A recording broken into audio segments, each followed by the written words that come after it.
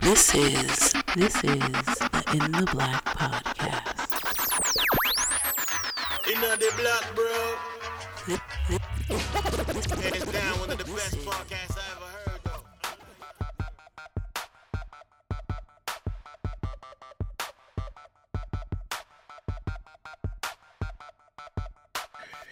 Yes, welcome. What's up? Back once again. It is the incredible In the Black podcast. And in case you weren't aware, this is a podcast dedicated to covering the current events and social issues going on in your Black world and covering it all from the perspective of three grown-ass men who know if you stay ready, you never have to get ready. I am your host, Big O, Mr. In the Black himself, but you know I can never do this alone. Let me introduce the rest of my podcast crew. Crush, say what's up, man. What's good, everybody? No doubt. L, say what's up. Man, no introduction needed. Y'all know who the hell it is up in this joint, man. I ain't got to say a word. Y'all already know who it is. It's your mama's favorite podcaster. What's happening? Wait, we got to the rapper intro level of this podcast. Yeah. Listen, like, bro, say less. You know who it is. Shout out to DJ K Slay. The favorite flavor Rest in podcast. peace. You know, I see you. Peace, No man. bullshit. And it goes the intro. Paradise. I want to make sure that you guys, this is a special edition of the In the Black podcast. This is our Black Light segment. Our Black Light is when we take a deep dive into the people and organizations that deserve the deep dive. And we are excited to have a special guest with us this evening. But before we jump into all of that, if you are following us across YouTube, make sure you hit that thumbs up button. It goes a long way. It's free. We know you guys are cheap, but please do us a favor. Finesse that subscribe so that you don't miss out on the next video, and you can follow us across social media at In the Black PDCST on Facebook, Twitter, and on Instagram. But before we jump into the meat and potatoes of the show, Elgin, tell these folks how they can become part of the family if they want to do that, man.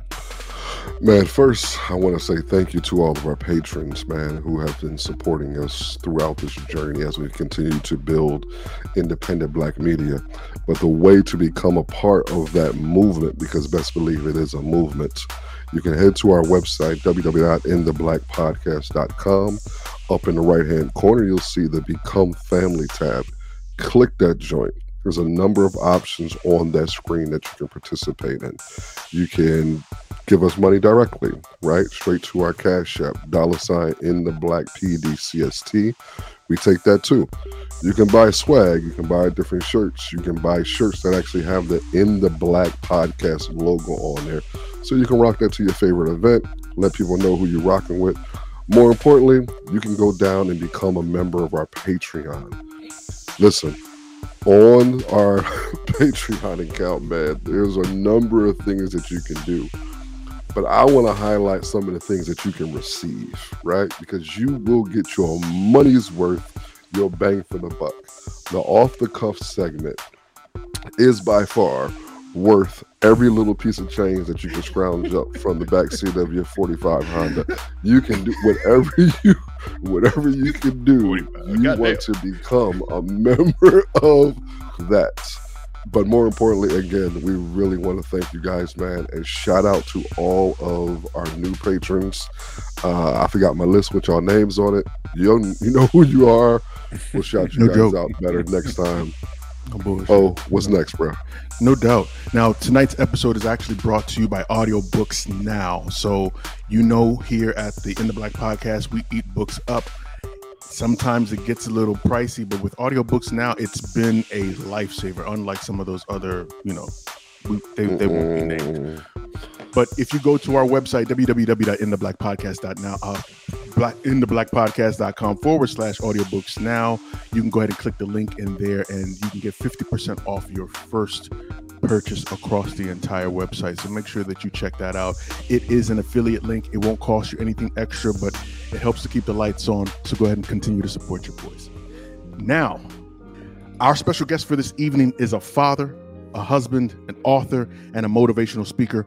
Once a product of the Indiana State foster care system, he's proven that where you come from isn't the limitation to fulfilling your life's purpose. Now he travels the country, continuing to fulfill his purpose by using his life's experiences to help students, parents, and their children bridge the communication gap and become the best versions of themselves. Please help me welcome the author of The Sun is Always Shining, a story of adversity turned to triumph, DeAntoine DJ Johnson. DJ, I want to say thank you. My man, thank you for showing up and being on the show. Man, I appreciate it. Appreciate no the doubt. opportunity. Man, Yes, what an indeed. intro. That was a beautiful intro. Well Yeah, done. man, that was amazing. He deserves it, unlike some of these. Damn. DJ, Some of the other thank you. We dark-skinned appreciate folks you on the showing up show. and being on the show, man. No doubt. Now, we are very familiar with you, but I would like for you to introduce yourself to our audience. Please tell us about yourself, man. Yeah, so my name is DeAntoine Johnson. That's my government name, but I love to go by DJ Johnson to keep it simple for the people out there. And I am a person who is, I don't know, I like to say I lead a double life at the moment. Currently, I work full-time at Fox on the sports side for the show Speak for Yourself with Marcellus Wiley and Emmanuel Acho. But the other side of me is DJ Inspires LLC, which I'm a school counselor as well. And so I work in the schools with students, teens, high schoolers, in individual and group counseling, but I also do like parenting workshops and parenting groups, working with parents to try to help them better communicate with their teens. So that's me in a nutshell.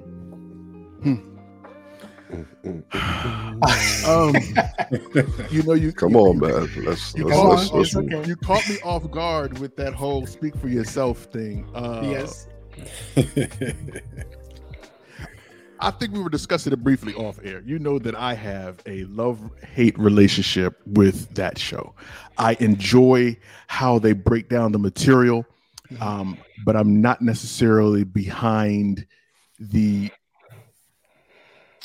ideals, I guess, that they both hold. Now, given where that show is hosted from, or who owns the show, and the hosts, are you coming from a conservative background? I'm not trying to put you on the spot here, but I'm trying to get an understanding of how you, I guess, where you tend to, where you're leading, I guess, for lack of a better description.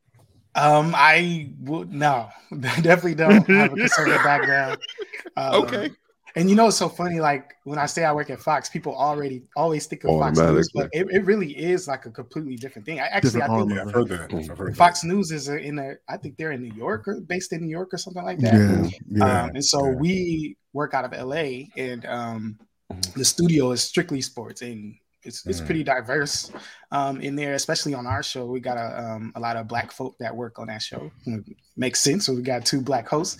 But yeah, no, I'm not conservative, not the least bit. And you know, I could work the show and do my job and do what I'm supposed to do without like being drawn in to the conservative views. But you know who hosted the show before Emmanuel? That's what I was going to ask you, sir. I said, host Blaylock. Yeah. So what I'll say from Whitlock is that I think what he did for me is just have me look at the world just with question everything, question the side that I believe in, and question the side that, you know, I don't agree with. And so he's one of the people I still follow on Twitter, because I believe in following people I completely disagree with on occasion. Just to kind of I got to learn and see where they come from, see their perspective, and I can still be like, oh, you know, I don't agree. And not hate them. You know, I think that's what's part of our society is where we get it wrong, where we feel like, oh, I don't agree with them, so I hate them. It's like, no, you can disagree and not hate. Yeah. No doubt. Sure. Go ahead, El. I know you've been burning for Listen, man. This is DJ has been one of the people that I have been following on Twitter and other social media platforms for a while now. The realm that he's navigating, this gentle parenting, conscious parenting realm, which goes countercultural to pretty much the way that most Black folks was raised, is a predominantly white woman space, right? And it's a predominantly a woman's space. To have a Black man speak in the capacity that he does, very bluntly, very directly, very challenging, very provoking of thoughts and feeling, which I think he does intentionally. DJ, that'd be my first question. Being in this particular field, which is predominantly female, how do you navigate that realm? In that, do you associate with others? How do you do your thing in that space as a Black male? Yeah, I think because anytime I feel like society, the way, at least in our culture, anytime you're not parenting and not even when you're not like when you're parenting and not hitting your kid is what I'm trying to say. It comes off as something that's a white thing, like, oh, you're not hitting your kids, that's white stuff. But I would challenge the audience out there to say, what if I said hitting our kids is a white thing? What if I said that where it came from, we could pinpoint slavery, but the idea of it is oppression, right? Sure. Let's just go back to slavery. Like, there was a point to which they were trying to keep the slaves in line and do certain things and let them know who is in charge. And I think when we think about spanking, when we think about hitting, the idea, if we really want to be real, is our parents establishing the fact that they're in charge. Not necessarily like trying to get our child to be the best version of themselves, but we want them to follow rules. We want them to be in line. We like to say we don't want them to get killed, so we want to hurt them and make them feel a certain way in our home. And so for me, it didn't even like the crazy thing is I wasn't even really posting parenting related stuff until I think about 2019, 2020. But I have been working in this space. I've been working with students since 2009. Started in an after school setting with elementary age kids. And then I started working with high schoolers in 2014. And really my work with the students is really what shaped kind of the work that I do on social media in terms of trying to defend kids and have us see them in a different light. What's so crazy about one of the, I guess, things that people like always try to tell me about, the gentle parenting way is that this is the reason why kids are wilding out now. And I'm like, no, you really want to do the math. Like 10 years ago in 2012, they did a study and 70%, more than 70% of those parents said, oh yeah, I would hit my kid.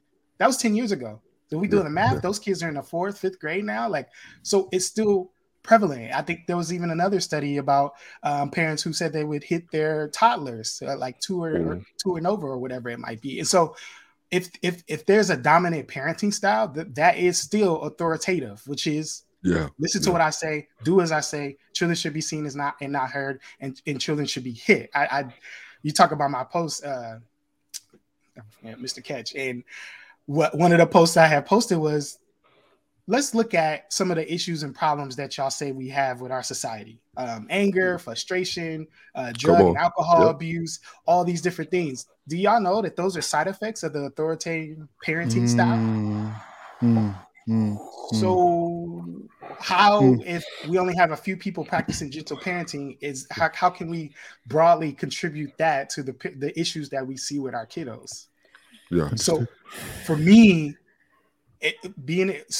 learning and now getting to the space where I'm connecting with other parents and I'm starting to learn, like, whoa, I have been doing this work with students based off of what I've been seeing from students, like real life action. Later is when I got education and started following these IG accounts and other parenting accounts where I started to put the pieces together, like, oh, it all makes sense to me now. That's been my motivation to like be in this parenting space, especially as a Black man, especially as, there's not too many males in this space, not just No, you're right. You're right about that. It's for me, I know that my voice resonates because there's a view that I think I'm supposed to have, and for me, it's like, no, we gotta love kids and we gotta treat kids better. It goes countercultural. Yeah. One of the things when you mentioned the data, it was this one. I can't remember the report exactly, but someone did a report on asking prison inmates who were in jail for severe crimes, how many of them were spanked and, I call abuse before they got into prison. And I think it was like 70 to 80% of them were, because that's the logic, right? The logic is if we spank and hit our children, we're going to keep them away from prison. This is right, but the data shows the exact opposite. That is not the way things work. let's get to the crux of this, man. Yeah. I think that a majority of this, outside of the portion of oppression that you've already described, right? Yeah. A lot of this, especially in the Black community, resonates from a biblical or maybe a misconstrued biblical understanding of child rearing. Yeah. How do you talk to parents that are trying to be biblically sound, love themselves Spare some the Jesus, child, and spoil the trying to rod. raise their children? How do you have that conversation with them? At being a Christian, I wanted to really do a deep dive into that particular scripture. I don't think it exactly says. There might be one version of the Bible that I don't even subscribe to, as far as a version that I would read of the Bible that says exactly that. But most of the versions pretty much say, like, if you withhold discipline, then you are spoiling your child. And if we think of the rod in the term that it was used in that particular scripture, rod was used to guide the sheep and keep them from danger and get them to where they needed them to go. They wasn't beating the sheep. They wasn't hurting the sheep with the rod. And so it's so crazy for people to misconstrue what that verse was. And more importantly, I think the big issue that keeps happening in our community is that people keep saying there's no discipline in the world. Like these kids don't get discipline these days. No, I think what you're really trying to say is that there's no punishment. So like when we think of discipline, for me, I'm thinking of my own life. Like for me to be disciplined, I'm making sure that I get up early for my workouts. I'm making sure that when I'm trying to drop a couple of pounds, that I'm watching what I'm eating. I'm making sure I'm disciplined in my work, making sure I get to work on time. Like that's the type of discipline we ultimately want our kids to have and have for themselves. And so when we think of discipline, it's teaching them so that they can change future behavior. Punishment is, I need to make you suffer for what you did wrong now. Focusing on past behavior. Discipline in the purest form and how it should be focuses on future behavior because we want a changed behavior in the future. Punishment is like, I need to make you suffer for the past behavior that you did, not necessarily a conversation about how we move forward. So for me, I tell parents, look, like, even if you want to subscribe and say, spare the rod, spoil the child, for me, I feel like that was in the Old Testament. And so what I've been learning about the Bible is that some of the, there's a new kind of way of being as a Christian when Jesus came, when the New Testament comes on board. Yes, you're right. Exactly. And so for me, I'm like, okay, what would Jesus do? We used to ask that as a kid, but I'm like, really, what would Jesus do? If we ask Jesus right now, would he say, oh, beat your kid? I would say, hold up, DJ, take a step back. I know you hear this all the time, so I want to hear what your response is. I got a beating as a kid. Yep. I turned out fine. You didn't. My mom got beatings. No, you didn't. I got a beating. Like, so what's the big issue? Of course, I love when people say that. And I want to ask y'all, like, have y'all ever heard people who got spanked as a kid say like they turned out great? I always hear fine. I always hear all right. It's always fine. I turned out all right. I turned out never fine. Hear anything never great, outstanding. Yeah. And so for me, if we think about what the intent of hitting and spanking our kids is, it's to oppress. I need you to fall in line with the things that I need you to do in my house. I need you to listen. I need you to respect me. And ultimately what that becomes is an employee who is respectful, who listens, who stays in a job for, I don't know, I don't want to poo-poo on anybody, but I'm just trying to show how it connects. If we are oppressive in our home, we end up raising a child who or ultimately becomes an adult who might be oppressed in a specific job where they stay there until they get retirement. And all of a sudden they looking back at their life like, what happened? Wow, that's a very interesting analogy. It's so funny. Like I didn't start having conversations about purpose until my 20s. I didn't have conversations about purpose when I was a kid. It was about listening, following rules, ultimately getting a good job someday that's going to pay the bills, that's going to give you good insurance. Like there's more to life than that. And you got a lot of people who are saying that they're fine, who are really living unhappy lives that are upset. Anytime I posted a post recently on my Facebook that went viral, like literally almost 600,000 people seen this post. And what it said simply, it just repeated, you didn't deserve to be hit as a child. And in my caption, I was like, yo, I'm sorry. I'm sorry that happened to you. About 25% of the people responded to that. Like I did the things that I did, like, but their response was out of the anger justifications and of it. Yeah, I dig it. I Yeah. dig it. And I'm like, I dig it. even if y'all were trying to convince me that spankings were good, you You being didn't do it with angry and that. frustrated with me, I don't Doesn't want do that. it. Doesn't do it. Doesn't do it. Okay. I mean, Yeah. and Crush, I want you to jump into as someone who's getting into the parenting field, right? Oh, Is that the quotation mark? Getting into? Is that what you're doing? Hey, I'm not dictating what that dude does in his Family sheet. show, So man. I'm Family minding my show. business. I'm minding my Family business. show. No, but how do you have that conversation with parents, with adults, Black adults who have been carrying this generational, and I use that softly, right? This generational curse of this spanking since as long as they can remember, right? Because it's very difficult to try or to exude new behavior when this old behavior is such a not just a part of you, but a part of your culture. How do you have that conversation? Well, I wanted to yeah. say not just a part of the culture, right? But Yeah. also a part of the world society, because we live in a very punitive, retributive society. So Yeah. I wanted to add that part on. DJ, so how do you have that That's what I've been conversation thinking with about. folks For when me, that's all it's they know? I unfortunately don't work with as many Black families as I would like to. The nature of where I live, I work mainly with Latino families, which I've learned that they have a similar way of how they Very similar. deal with Sure. their kids. But you know, when I do have an opportunity to talk to Black families, and usually it's my friends or people that might go to my church, I'm able to kind of hold space for kind of what that is, because I think we get into a space where I have in my notes growing up, we couldn't ask questions, right? Even if it didn't make sense to us, we couldn't question authority. We couldn't question our parents. We couldn't say why. We get smacked across the face, right? And so what that ultimately becomes is an adult who won't question even their past or even question the things that are happening for them today. And so for me, I have to ask the questions, and I challenge parents when I'm asking them the question. I said, by parenting that way, who does it ultimately serve? Does it serve you? Does it serve a greater thing that was put into place to keep us a certain way? Like we always joke about, oh, little Timmy, and it's like, you know, we laugh about the way little Timmy was raised, but I bet little Timmy feels empowered to start establishing business.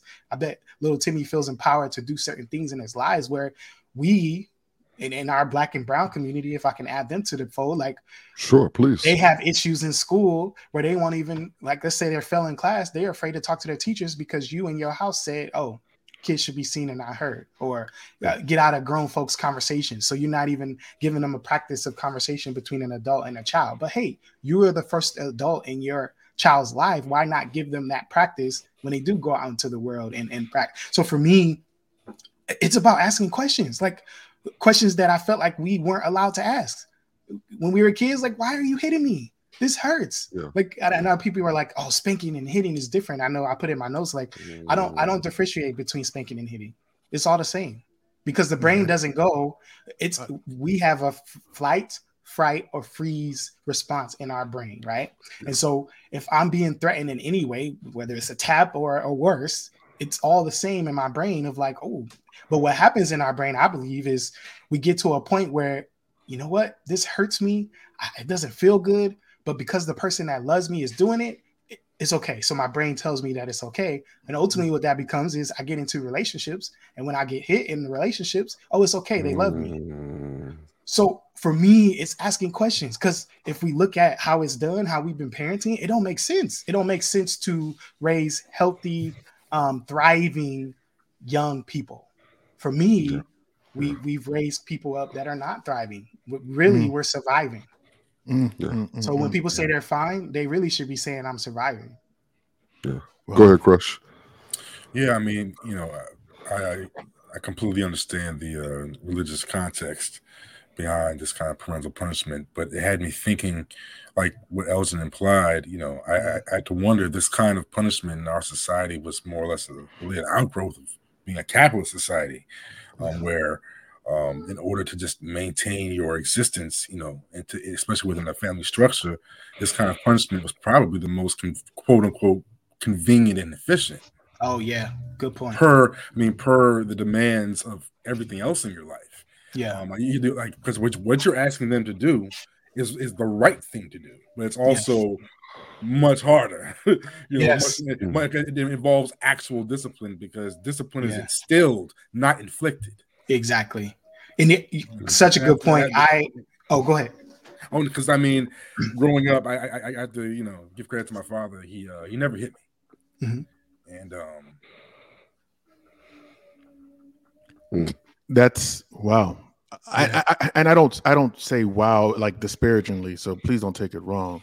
But I'm thinking like every ethnic, as a Nigerian American, Crush as a Caribbean American, it is almost by second nature for ethnic parents to not be afraid. Whether I know some adults now that their parents are, in my parents' age range, and they still not afraid to give their kid a good pop when they talking to him. So to hear him say that his dad never put a hand on him, I'm like, that's groundbreaking in and of itself. Ironically, I have a younger sister though, and my mother did spank her once. However, it did not stop this later 6-year-old child from painting her ceiling green. Yeah. That did not stop her at all. Yeah. You said something important that I wanted to touch on, and that is parenting being hard. And I always say, it's like my favorite saying when I work with parents is parenting is not hard because of our crumb snatching kids. Parenting is hard because of the energy and effort that it takes to be the best parent that you need to be for your child. And so, man, Shock said it, or Crush said it perfectly. Like, the reason why we ultimately are not parenting this way, the reason why we keep making excuses, the reason why we keep calling it a white person thing, because to really do this work the way it's intended, it's hard. It's too much work. So people say, "Oh man, it was hard for me to spank my kid." Like, no, it's easy. Like, my son is wilding out this week. Like, I wish I could just, because that's easy. For me, it's been about. I always tell parents, if you're taking notes, like for me, the way that I respond to behaviors, whether it be teens, whether it be my 5-year-old or about to be 5-year-old son, is that I don't respond out of anger and frustration anymore. At least I try to. But the majority of the time, I respond out of curiosity. Like, I'm asking myself questions of like, what's going on? Like, what's behind? Like, did he have a tough day at school? Like, I'm going through. Is he hungry? Because is he hungry? He has I forget the exact term, but he has eating issues. And that's another thing. Like, I have a post that I haven't posted yet, but it's something I've been thinking about. Like, we would get mad at our kids for certain things that turns out to be developmental, or turns out like I used to get in trouble for not finishing my food, right? Like, and so my son, there's a lot of times where he doesn't finish his food. There's a lot of times where we try to get him to eat something he won't. Well, it's called a food. He has a food aversion. So like, it's something that's there for him that keeps him from eating food the way that we eat food. And so we had to have him in therapy. But I imagine that when he was younger and he was having those issues at first, how it would have turned out if I just hit him, and hopefully he start eating what he's supposed to. So for me, be curious about our kids' behavior, like go through the developmental track. And this is why I feel like we need to learn. Man, please say that again. Because there's so much behind kids' behaviors. Like, it could be, like I said, development. It could be whether they ate. It could be you scared them. It could be so many different things. And so for us to be in a space as parents where we're curious and we're trying to figure things out, ultimately thinking of the long run, right? Parenting, I think in the Black community, we want parenting to be a sprint. We want parenting to be easy. We want parenting to be served up on a platter. Grueling marathon, my guy. Grueling marathon. And why would I ever complain about my kids not wanting to talk to me? If I beat the shit out of them. And we don't even understand that. We don't understand that at all. Exactly. And that's part of it, right? We don't understand that I don't know shit. We don't understand that the behaviors that we're demonstrating to our kids as young are seeds that are going to be developed when they get older. You may never see the harvest. Somebody is going to see the harvest, right? Somebody else is going to experience that.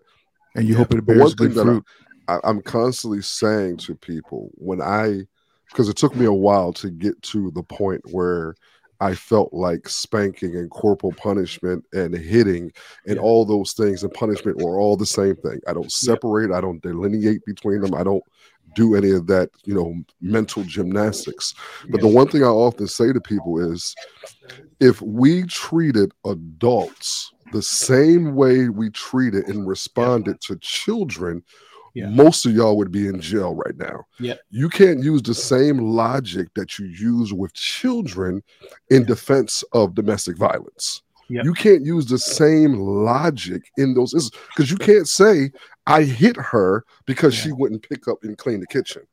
But we can do that to a small defensive child and have some kind of justification for that. But the one thing I wanted to get your thoughts on was the eating component. Because I think that's one of the areas where parents really struggle when it comes to children's behavior, right? Because most of us we work horrible jobs that really don't appreciate us. We come home and have to do similar responsibilities at the house. We want to prepare a meal that our kids are just going to wolf down and eat without complaint and get up and move away. So a lot of the discipline things that I often see take place is at the dinner table, whether it's breakfast, lunch, or dinner. What are some of your thoughts around that aspect, how we discipline and how we cultivate a autonomous environment for our children at mealtime? I think it really depends on your specific household. Let's start there. But more importantly, and I think this is one of my tips that I was going to give earlier, but how do we deal with the things that come up for us as parents? So usually if something upsets us about our kids, it's usually a trigger that we have from something in our past. So a lot of times it's, we don't waste food here because maybe you're in a situation where wasting food is a big, that's a big deal, and you don't bring in as much money as you would like, and it's an issue. But for me, it's ultimately okay, figuring out how y'all can work together as a kid. And I know it's so hard for so many people. Work together with a kid is a kid. But for me, I see a kid as a human being. I see a kid as a person who is just needing to have space, help for them to become the adult that we ultimately want them to be, no matter what age they are.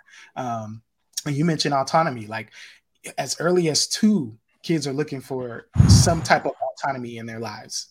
And forget about when they're teens, because they absolutely, at that point, they have some autonomy at that point, but are looking for even more as a teen. And so when I think about the eating aspect, it's just, for me, I try really hard not to have these power battles, power struggles with my kid. I always get on parents about, I'm the parent, having to express the fact that they're the parent. What does that mean? Show me though. Show me in your actions that you're the parent. Because really, a lot of the work that we do as parent really comes from our modeling, because our kids are watching us, watching they're hearing what we're saying. And so they are more apt to follow your lead through your actions than what you say to them. Especially, I remind parents all the time, if you're constantly bringing your kid down, meaning you're always pointing out their flaws, always telling them what they did wrong, always telling them that they're not good enough, I'm going to tune that voice out, just like you would if an adult or anybody else was telling you those things. And so for me, I challenge parents to have even conversations, right? So a lot of times our conversations, you're the parent up here talking to the child down here. But we need to make sure that we're having even conversations, especially as your kid gets older, so that they know I can come, even though I know my mom is going to get on me if I do something wrong, I can at least come to her during emergencies when I really need them the most. And I think ultimately we in the Black community in particular have this saying where I'm not going to be friends with my kid. You got to be something to him. No, you're good. No, you're good. Let me ask you this question, man. As we described in the beginning of the show, you did spend a portion of your childhood in the foster system. How much of that part of your life affected this way of thinking or this methodology that you've come up with now? It honestly, the part of my childhood that is so loud in my brain is the trauma that I experienced before I got into foster care. Honestly, foster care was, thankfully, I was in kinship care, which I ended up staying with family member, extended family members. And so prior to foster care, I had a life or a childhood. There's a study called the Adverse Childhood Experience. It's basically there's 10 like themes. The ACEs test. Yep, ACEs. Yep. There's 10 things that they test you for, like it's emotional abuse, physical abuse. You had a parent go to jail, you had a parent have a mental illness, all these different things, right? By the time I was in middle school, I had experienced all 10 of those things on that test. And to give y'all context, you're like, 10 is the highest that you can get. One. Yeah. The other thing is, if you score a 6 or higher on this test, what they found is your lifespan can potentially be shortened by 20 years. Yeah. And on top of that, a 4 or higher, I believe, subjects you to drug and alcohol abuse, all these other things and problems that we see. And so you hear people say, I turned out fine, but they have a drug issue, or they abuse alcohol. Alcoholic, you know what I mean? So it's like, did you know? Yeah. And for me, a lot of the conversations with parents is coming to grips with our past. Because I think when we question our past, it says, our parents were bad. Well, 2 things can be true. Your parents didn't meet your full needs as a child, and they did the best that they could. Yeah. Right? Yeah. And I think that's the trauma component, right? When we begin to actually understand trauma and how trauma literally changes your biology within your body, and it affects that fight, flight, or freeze. Absolutely. When you see so much violence in our community. And again, I don't want anybody to think that we're just picking on our community, saying that our community doesn't have the ability to regulate themselves. As with anything, there's context, and the trauma component is crucial to understanding all of that criminalized, conservative, right-wing data that is put out there. If you don't add trauma to it, you're going to think we're savages. You're going to think we're a beast. But if you add the trauma component, and I think about my parents all the time. Like, I have a older daughter who's 25, and then because I'm crazy, I have a 7, 4, and 3 at home, right? So this is a huge gap. I spanked my 25-year-old, right? I don't spank my kids at all. Like, that's not even within the realm of thinking and a conversation. That's also what you're tired, though. you ain't got the energy for all that. No. I still get you around. Don't do that. But my older daughter often will reference the way that I disciplined her, and she's excited that I don't do that with my younger kids. But I had to do the work to address what I did to her, right? And I think that's the component. So when you're doing your work and parents are coming out of that mindset of thinking that spanking is the way, what are some of the things that you can help them, some tips you can provide for parents who no longer want to do that, but still want to grow and strengthen a relationship with their children? I said, I don't know what I fully subscribe to in parenting. I know you mentioned gentle. I know you mentioned conscious. But all I know is I want to keep my hands to myself, one, and I want to make sure that I don't parent out of fear. And the fear that my child will be a failure, fear that my child will be killed, fear that they will be disrespectful to some adults out there. I try my best not to parent out of fear. So we'll start there, right? And I think as a parent who's fresh, like, you know what, I hear these brothers, they talking good. I want to try to stop hitting my kids. Start with writing down why you have all these different fears and why you feel like you hit in the first place. Was it passed down? Do you really truly feel like it worked for you? I want to ask you, what did you not get as a child that you wish you did? Like, before the trauma, glazed your memory and made you feel like you deserve what you got as a child. Like, try to remember what you really wanted. Was there a conversation that you wish you had? Was there some bonding or connection that you wish you had? Like, for me, we say in the parenting world, connection before correction. There is no correction that you can give to a child without connecting with them.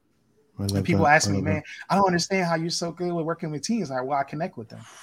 And once I have a connection with them, then we can. So then I have students that are in the hallway not doing something that they're supposed to be doing. You know what I mean? So I say, hey, what's up, man?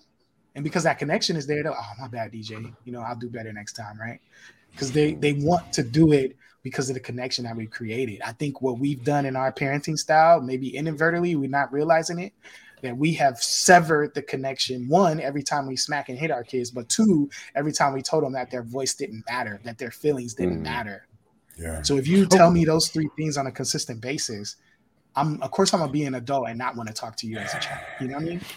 Okay, I think we've done a very good job of tackling this conversation about corporal punishment, but I think one of the elements of parenting that's probably one of the negative elements of parenting that we haven't really tackled is the verbal abuse.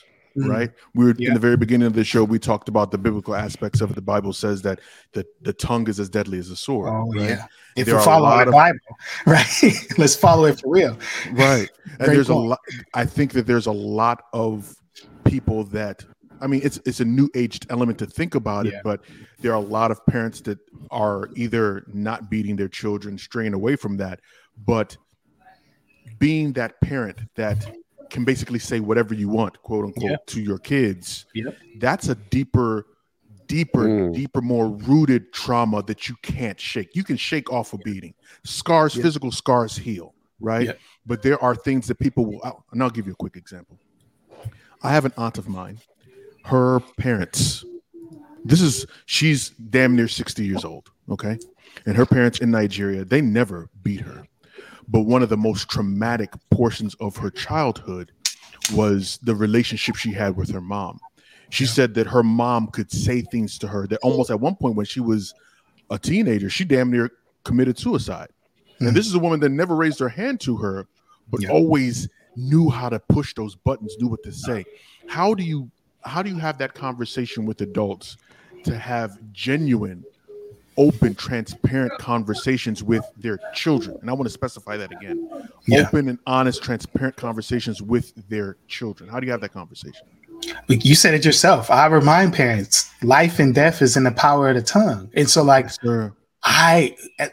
you working with me as a parent, one of the first things I'm making sure that you do is make sure that we're not speaking death over our kids. Your voice as a parent becomes your child's inner voice as they get older. I'm gonna say that again. Your voice as a parent to your child becomes their inner voice as they get older. And so think about some of the things that you slip up and say to your kids, and if whether or not you want that to be their inner voice as they get older. And for me, like speaking to our kids in certain lights, like I'm gonna put the PSA out there. Like, parenting is hard. We said that earlier, but more importantly, stop trying to be perfect. Stop trying to be a perfect parent. That doesn't exist. You're not going to get it right. You're not. I used to hate when parents would expect certain things out of you and be tore from the flow up themselves. What, you want me to be damn near perfect and your ass over here like not far from perfect? So for me, that'll preach. I'd rather not fake the funk and pretend like I got my stuff together when I'm trying to force my kid to be a certain way. And I'd rather say, look, I messed up. I yelled at you. My bad. I apologize. Yes, I apologize to my kid. Yes, I apologize to my son. Yes, I apologize to the students I work with. If I mess up, I'm going to own up to it. If I'm not meeting the standard, I model what it looks like to get back on track. And that becomes the lesson for the kid as opposed to pretending like I got it all together. So when we talk about talking to our kids, like, be real with them. Because the reality is you're an adult. You mess up. You make mistakes. Okay? Help them learn and mess up. Not do the same mistakes. Thing. Do you think that the biggest part, and I'm asking all of you, okay?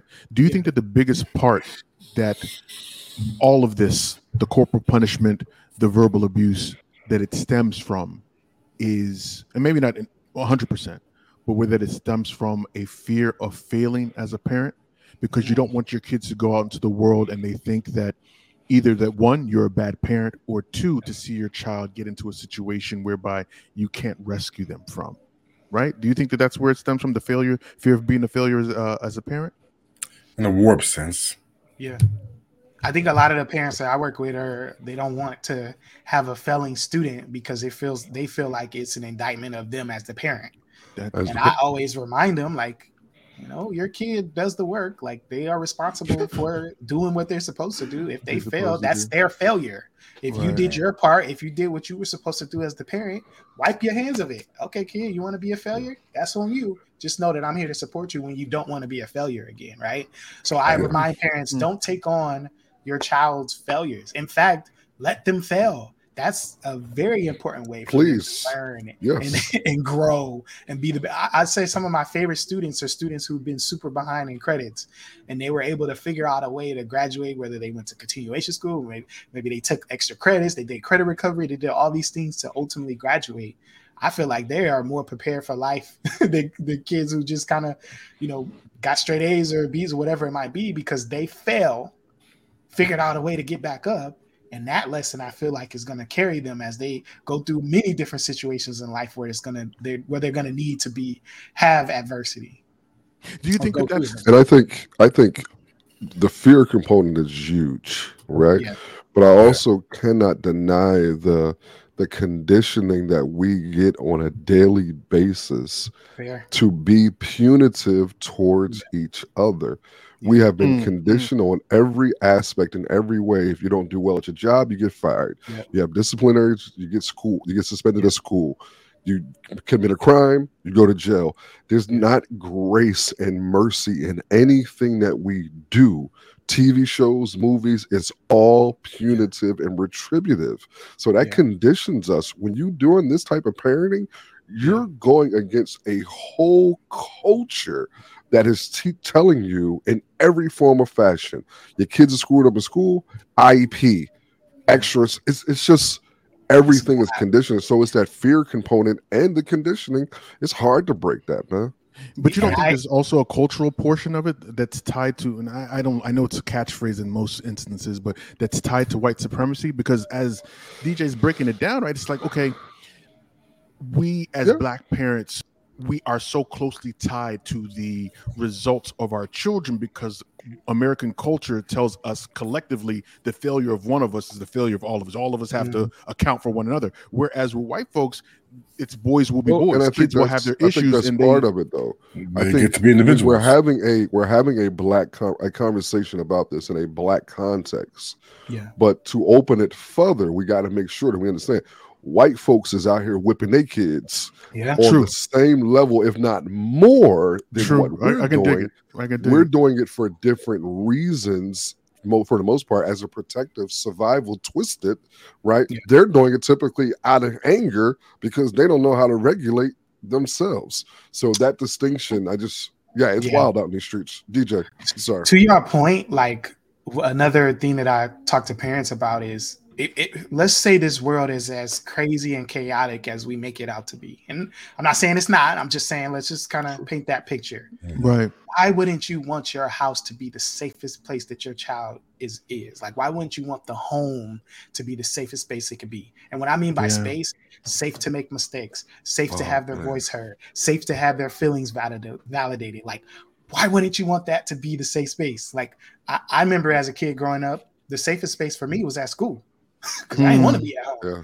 I would stay at school as long as I could before I went home because I knew that place didn't feel safe. That's good. That's good. So I need for parents out there, at the very least, like I know that you feel like this, I gotta protect from the world. I gotta do this. Like the best way that you could protect them is hold space for them in your home. Safe to make mistakes, as I said, safe to have their voice heard, and safe to have their feelings validated. Start there. For me, start there. Yeah. Start with that connection. See if things don't change for you. So as a kid, where was y'all's safe space? DJ mentioned his. Where was yours? Mine was the comic book shop because I can go in the comic book shop and fantasize about other worlds and superheroes and things along those lines. I can be I love that. Me in a comic book shop. Where was yours? Oh, and Crush, where was your safe place as a kid? Man,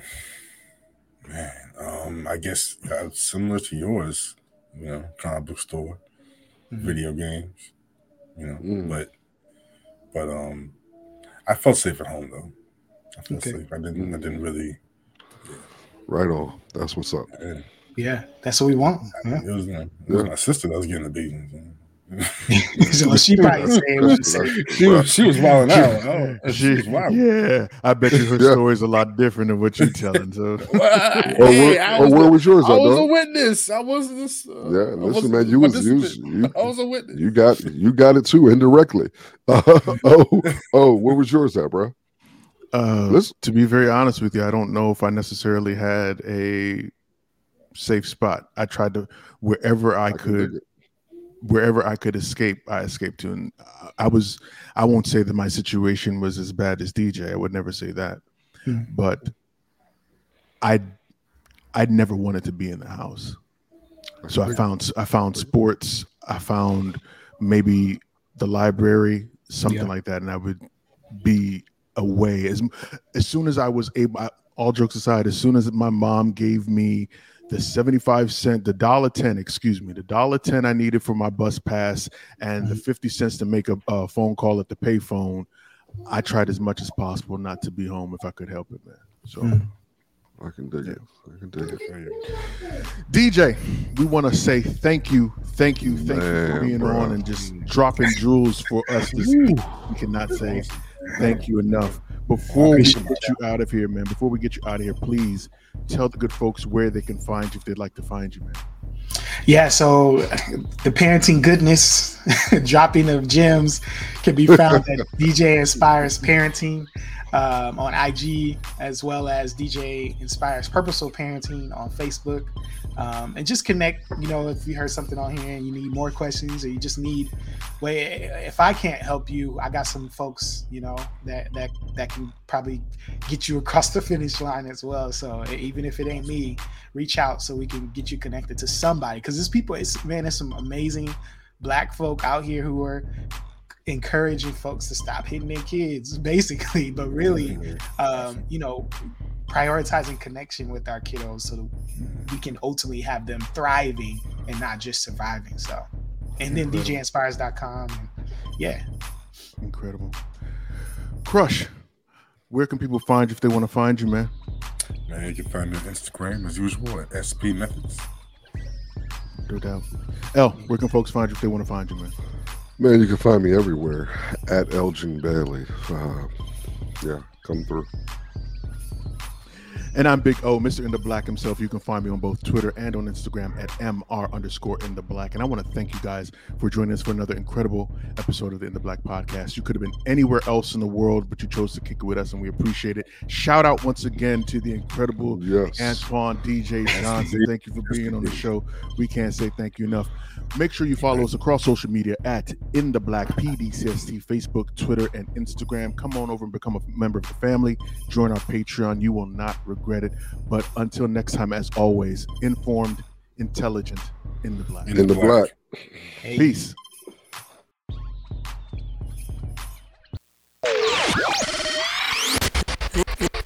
This is the In the Black podcast. In the black, bro. Hands down, one of the best podcasts I ever heard, though. I love y'all. Word. Brethren, what up? I read a black up here, brethren. Listen. In the Black podcast, and your lad, it's all facts. He don't like that, then fall back. In the Black podcast, don't talk trash. Switch fast if you ain't raw, then yo, whack. Informed, intelligent elements, always relevant. Not for the weak and delicate. This is eloquent excellence. We are setting the precedence. Rest of them are excrement. In the Black podcast, the truth like the testament. Don't know, black up here, bro, man, a specialist. No other podcast, broadcast, can't mess with this. Like said, them a cheat, who no do it so effortless. I listen, them I learn, when them listen, them I benefit. Reporting current event, everything that is prevalent. This is so exquisite, a scientific experiment. Giving you the news, not views without evidence. Telling you the truth, sentiments without embellishments. Relax, these are the facts, bringing them to your residence. In your house or your tenement, listen to hear intelligence. Body filled with melanin power, that's so unsettling. Bright in the stars, bringing some light back to the desolate. In the Black podcast, like your lad, it's all facts. You don't like that, then fall back. In the black podcast, step on top. Who know fi watch black up here chat, me can't flap. In the black podcast, in your land, it's all facts. You don't like that, then fall back. In the black podcast, we outlast the one of them can, none of them no can trust. Yeah. Just like that though. Yeah, man, that's so black. Mr. In the black himself. What up, DJ Henry? This boy Black. I'm out.